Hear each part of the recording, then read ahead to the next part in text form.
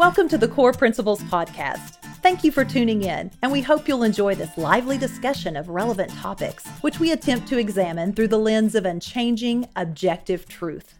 Here's the host of the Core Principles Podcast, Clay Howerton. Thank you, Suzanne. I'm very pleased to welcome to the program today one of the top content creators for the extraordinarily influential PragerU, Will Witt. How are you, Will? Good. How are you? Very well. Thank you so much. So first thing I wanted to ask you about, Will, is how did you find your way to PragerU, and how long have you been there? Yeah, it's actually quite the story. You know, a lot of kids go to college and they become liberals. I actually was the opposite way. I went to college and became a conservative. So I grew up in Colorado my entire life. That's where I'm from. And then I went to the University of Colorado Boulder, and I became a conservative there when I saw just how terrible they were to anyone with a different point of view. I mean, I was an English major, which is a useless degree. And I was in my sociology class intro, and there's a black girl sitting next to me, and the TA, she points at me and she says, "You are oppressing this girl because of the color of your skin." And to me, that just didn't make any sense. You know, even though I was a liberal and atheist my entire life, and I had heard these things, something just wasn't right. You know, I didn't feel like I was oppressing this girl. And so I started just researching things and figuring things out. And eventually I realized that I'm a conservative. It ended up being the girl I was dating at the time, ended up being a huge Hillary Clinton supporter. She would get mad at me, calling me a Trump supporter as an insult.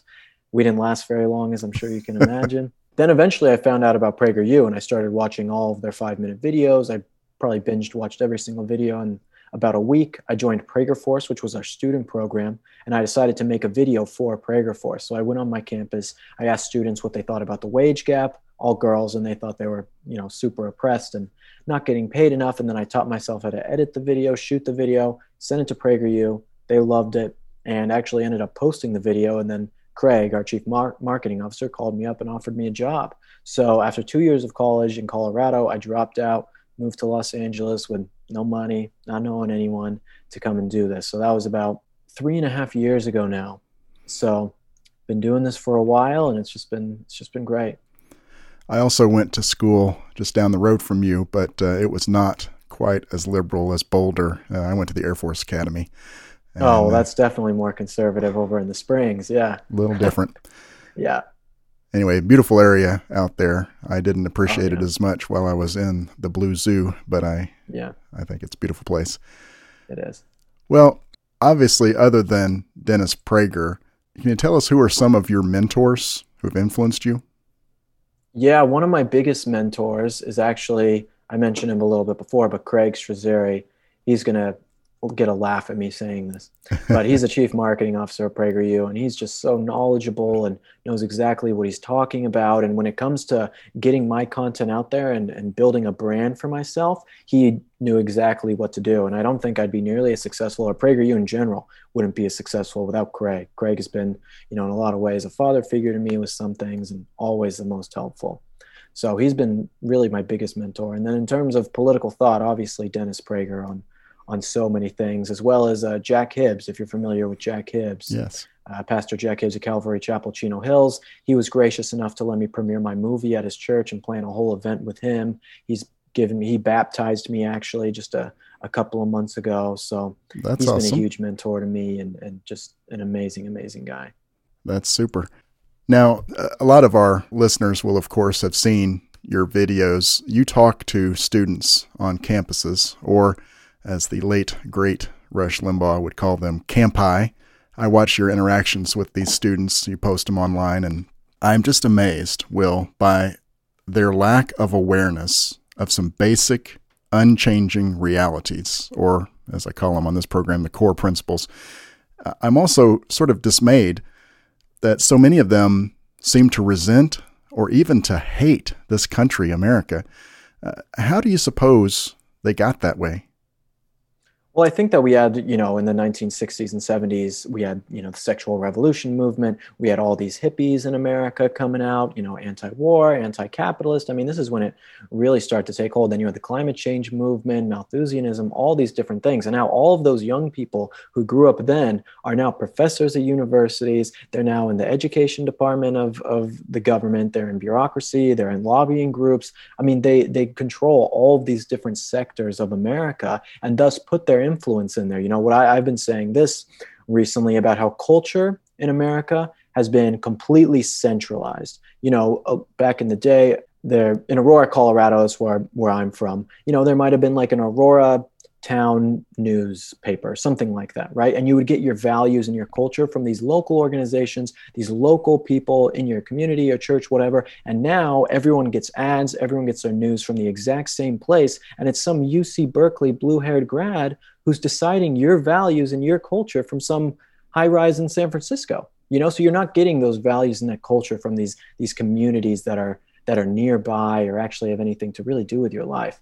And that's a huge problem. So when you decentralize, or when you centralize everything in culture, and then you put people who hate you and hate your values in positions of power, you're going to get this situation where every single young person in America is brainwashed unless really they watch PragerU videos. You know, that's a lot of wisdom in a brief statement there, Will. I'm impressed. And I hadn't heard it expressed quite that way, the centralization of our cultural influences, but I see that happening, and that's a good way to put it. These young people that you speak with on the campuses, they are in many cases, I think, very intelligent people, but they remain ignorant, which is completely different, of so many important things. Do you have hope that they will become aware of this and change that? Or you think that they're being more and more entrenched into that rejection of reality? Well, I do think they're being more and more entrenched, but I also have hope. You know, I was someone who, when I was a senior in high school, I worked for a Democrat senator. You know, I was one of her staffers. I was not just an atheist, I was anti-God. You know, and now I'm a baptized Christian living my life in a completely different way. So much can change just if people get the right information, because again, the convictions that they have is about this deep. It's incredibly shallow. So when I press them with a lot of the questions I do, their minds can open up and change so quickly because they don't actually understand the basis of the arguments they're making. They have no idea. So I have a lot of faith that we can change people's minds, but it's really about having brave people who are willing to go out there and talk to people. If everyone thinks, you know, I'm too scared to go and talk to people or whatever it is, then these people are never going to have their views challenged. It's the most important thing that people have to do. That's a good word, and I will ascribe some bravery to you. I watched the video on Valentine's Day where you wore a MAGA hat and had a sign, "Will you be my Valentine?" And that was hilarious. And the cougar, if I can call her that, who came up and said, "Yeah, I'll be your Valentine. You're kind of cute."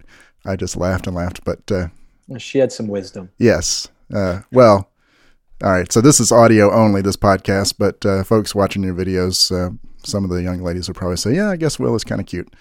Well, Dennis Prager and Adam Carolla, two guys who wouldn't seem to have a lot in common, but really do because they both value liberty. They made a documentary feature called No Safe Spaces, and it's about the situation at colleges and universities in America. It's really chilling to see how resistant some of the young people are to any ideas that challenge their minds or challenge their preconceptions. So how do you think we can best encourage young people, particularly, to challenge our own minds and accept information and concepts that we didn't come up with ourselves? Yeah, I mean, it makes a lot of sense though, you know, because even like as a conservative and a Christian, like a lot of the values that I hold, that I espouse, I mean, those are critical to who I am as a person. My conservative values, they influence my life. My Christian values, they influence my life. So these people have replaced religion and conservatism with leftism. So that is technically their life. It defines their purpose. It defines how they act in the real world. So it's very difficult. Of course, many of these kids, if you don't talk to them in a way that is conducive to a good conversation, then of course they're going to get incredibly violent. They're going to get incredibly mad. They're going to want to destroy things or destroy you. So the number one thing, I mean, I just finished writing my book. It's going to be coming out in the fall, which is very cool, but it's essentially like a guide for how people can ask questions in the right ways to make it so you're not having arguments, you're having conversations. And so that you're actually getting people to be on the defensive with your questions and have their minds open up by the questions. I've been doing this for 3 years now, asking people on the street things, and there is no better way to change someone's mind than you asking them a question, because then they have to explain their rationale back to you. If you're telling them what to think, they're never going to change their mind, because also, first of all, it's too aggressive. Second of all, they just don't want to talk to you. But if you ask them the questions and make it so they have to explain it back to you, you can do a lot of good. It really is the most important thing. I know it sounds basic. It sounds simple. Just ask questions. But it takes a lot of practice to be good at it. And it's also just so successful. That is good. It's encouraging. Do you have a title for that book coming out this fall? Yeah, it's kind of a play off of the old Dale Carnegie book, How to Win Friends and Influence People. This is How to Win Friends and Influence Enemies. So That's how to change people's minds and all of that. So really looking forward to it. That's good. Well, me too. I'll definitely want to pick up a copy and read it. Maybe I'll interview this time next year about your book, and that'll be awesome. Yeah, I would love that. So an extension of this sort of intolerance that we've seen on the campuses is this kind of pervasive attitude among what I'll call left-wing ideologues, that people who disagree with their worldview aren't really to be defeated in debate, but are to be silenced and even harmed. Now, typically the harm they seek is financial, not like physical, but it's definitely real. They really want people to suffer if they don't agree. And the term people are bandying for this is cancel culture. I'd just like to hear your thoughts, Will Witt, on this phenomenon of cancel culture.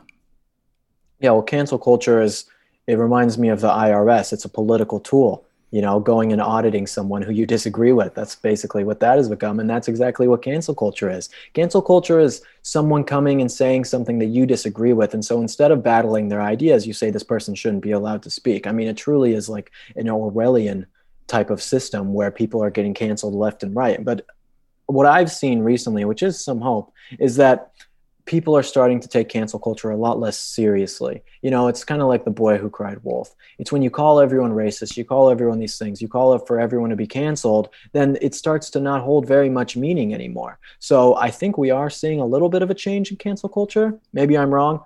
That's just what I've been seeing. And I think that getting rid of cancel culture is the best thing we can do. Yeah, it maybe becomes easy to parody the cancel culture when the targets of the past week or so have been Mr. Potato Head and Dr. Seuss. So I never knew growing up that these fun rhymes from Dr. Seuss were subversive and trying to make me hate people. I never got that. And whoever it was did their doctoral thesis or whatever dissertation and said, oh, look, here's 6 Seuss books that have racist undertones. They saw something I didn't see. In fact, I'm not a meme creator, but I made one time that hopefully Disney and Lucasfilm won't sue me for, but it took 2 images from The Empire Strikes Back where Yoda was training Luke on planet Dagobah, and Luke has to go into the dark, scary place, and he says to Yoda, what's in there? And Yoda says, only what you take with you. And I think that that's happening. We see that, like, these people who want so much for there to be oppression and repression, they bring it with them. And they say, oh, look, these 6 Dr. Seuss books are overtly racist. Nobody else noticed, but look. And so they want to cancel Dr. Seuss. And I think then that makes it where it's more easily ridiculed and people can say, you see how silly this whole thing is. And maybe that'll turn it around. But it's ironic too. I'm not sure, Will, if you observed this, but I think a lot of people on the left sort of lack a sense of irony. They're so serious about their political views because, as you noted, they have become sort of their life views, their worldview, their religion itself. I remember back when Martin Scorsese made this movie, The Last Temptation of Christ, and it offended a lot of people because the premise was that Jesus was a sinful man like the rest of us. And of course, we Christians reject that pretty hard because that's anti-Christian view. So a lot of people said, well, we should maybe boycott this movie, Last Temptation of Christ. Well, liberals at the time said, well, that's so small-minded, that's so wicked to boycott anything ever. But now, everything that's being canceled is truly, that's what they're about, is boycotting people who disagree. It's ironic. Right. I am myself. I'm actually a big fan of boycotting.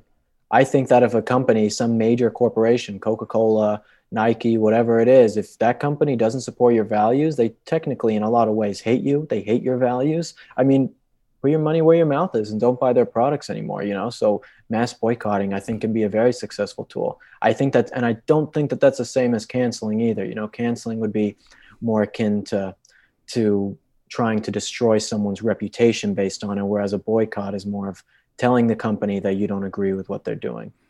I do get that. I haven't seen a lot of success in those things. And full disclosure, the foundation I work with, most of the money that we're giving away in charity was raised back from 1903 to the late 50s and 60s selling Coca-Cola. So I am very dismayed at how woke some of their trainers have become, trying to teach people that work for Coca-Cola that they should be ashamed of their skin color if it's not a certain pigment. That's obviously ridiculous and foolish. But one of the big examples that I've seen lately of this canceling people goes back to Disney and Star Wars. Gina Carano is a popular character in this really great Star Wars property called Mandalorian. And because apparently she didn't want to put personal pronouns into her Twitter bio, and she put little sound effects instead, people are like, well, you got to fire her. And apparently they did. That's crazy. I think that one is going to also change things, because apparently the showrunner and director is on her side. Like, don't ruin her just because you disagree with her not wanting to put pronouns. But we'll see how it turns out. Well, Will, you did a fascinating short video about biological males competing in female sports. Now, that's a growing concern among a lot of athletes and parents, and even some of us random citizens who favor reality to unreality. Could you summarize for us some of the main things that you learned about that particular problem, and what are the key things people should be aware of if they're not? Key things about that problem is that these people are not biological females.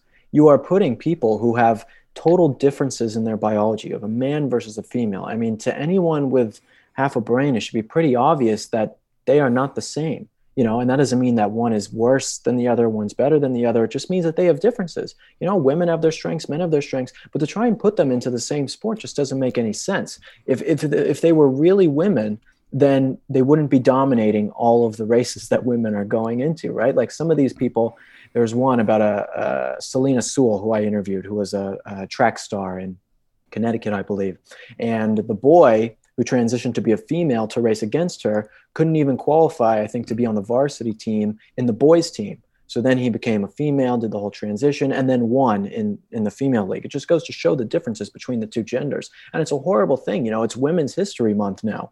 And instead of celebrating like great things that women have done throughout history, throughout the ages, we're celebrating men essentially taking over women's sports. It's a terrible thing.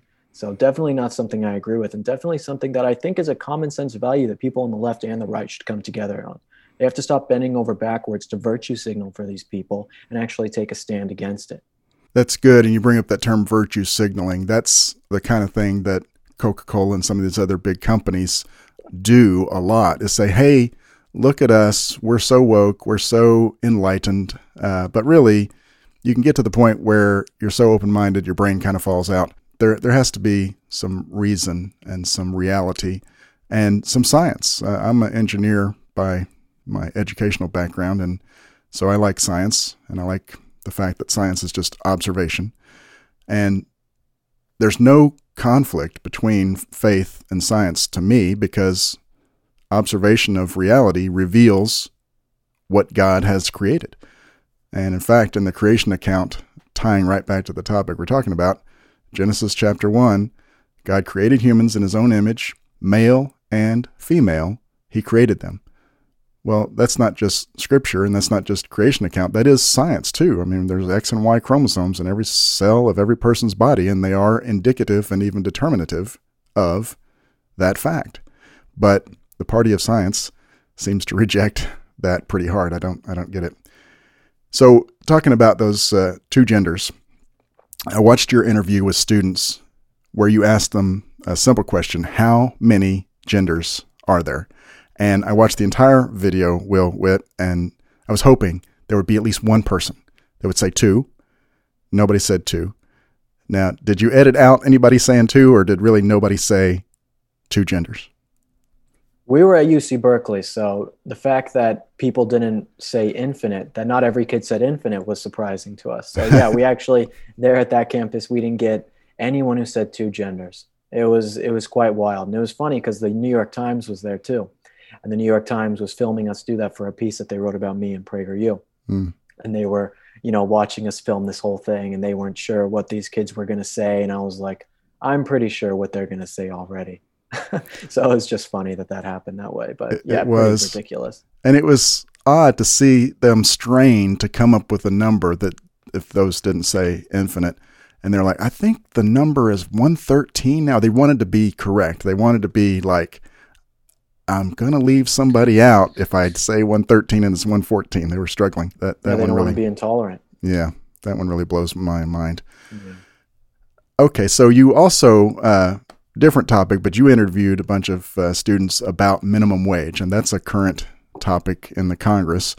I loved the way that you sort of egged them on. If they said, well, it ought to be 15, and you're like, well, I think 25 is even better. See how high you could get them. That was something that Rush Limbaugh used to say would be an effective approach as well. But did any of the students you talked to even hint that they understood this principle that the central government doesn't have a say in private sector wages? No, none of the students really came across that way. But at the end of the interviews, a lot of them did. A lot of them started to realize after I talked to them that, wow, maybe this isn't totally right. Maybe these people shouldn't have control over the wages, or maybe even raising the wage is a bad idea. So again, going back to the questions thing and the way you just set up how I asked those questions, I mean, really, you can change these people's minds on these things if you just ask them in the right way. Yes, and once it becomes their own idea, then it sticks, just like that great Christopher Nolan movie, Inception. Yep. Great. An idea. Yes, that's right. Love that movie.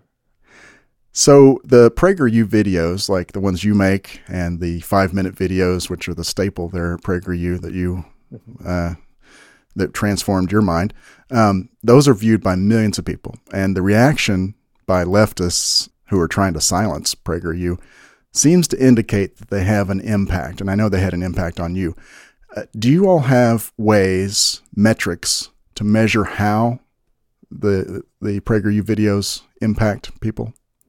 Yes, we do. On a lot of our videos, we have surveys about all these kind of things that people answer. So, I mean, lots of times people are seeing our videos for the first time. I mean, I think it was close to 70% of people who watched one of our videos change their mind on an issue. I mean, it's just amazing the impact that we're having, especially with the amount of views. I mean, we're reaching 4 billion views now total lifetime, which is amazing. My videos are at about 600 million views. So the impact that we're having, it's hard to quantify. I was at an event a little while ago, and I met some kid, and I'd never met this kid before in my life or never heard of him, and he just comes up to me and is like, your videos completely changed my life, turned me into a conservative. Like, they did everything for me. And I can't quantify that when I'm on social media or out making a video, but when I actually talk to people face to face and they tell me these things, it's hard to imagine that there aren't millions of other people exactly like that PragerU is impacting that way.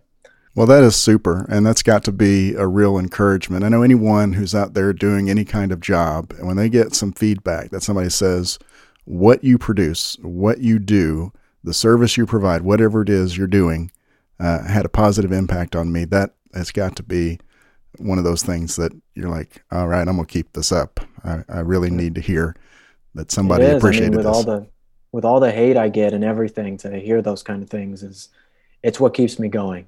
It's what keeps me making the videos, making the content, educating people, all of it. Well, I'm glad somebody would take the time to go ahead and say that to you, that because that takes some braveness on their part as well. They're probably still associating with a lot of folks who are like, what is wrong with you, kid? But that's good. That's really good to know. And it's a life lesson too, just going to a restaurant and the person serving the food is really kind. It's really a great thing to just say, hey, I appreciate you. And obviously to give a generous tip, but that lifts people up just to know that what they're doing has a positive impact. So I'm glad that you're getting some of that feedback too, and that you have this perspective that, there are other people out there. They haven't said so, but they are out there. That's good. Yeah. Well, along those lines, what hope can you give to our listeners that your generation, particularly Will Witt, is going to embrace actual reality like that and is going to abandon this sort of fantasy world that we see a lot of them occupying?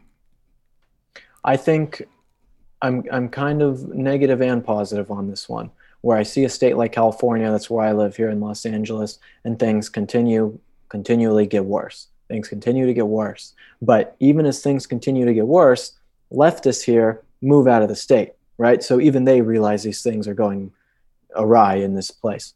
So I think, in my opinion, that things are going to continue to get worse until they get better. They're going to reach some sort of breaking point where things are going to be rock bottom for a lot of people, and then things are going to get better when they realize the conservative way of life is the way that provides for a successful country, a successful state, successful family, whatever it might be.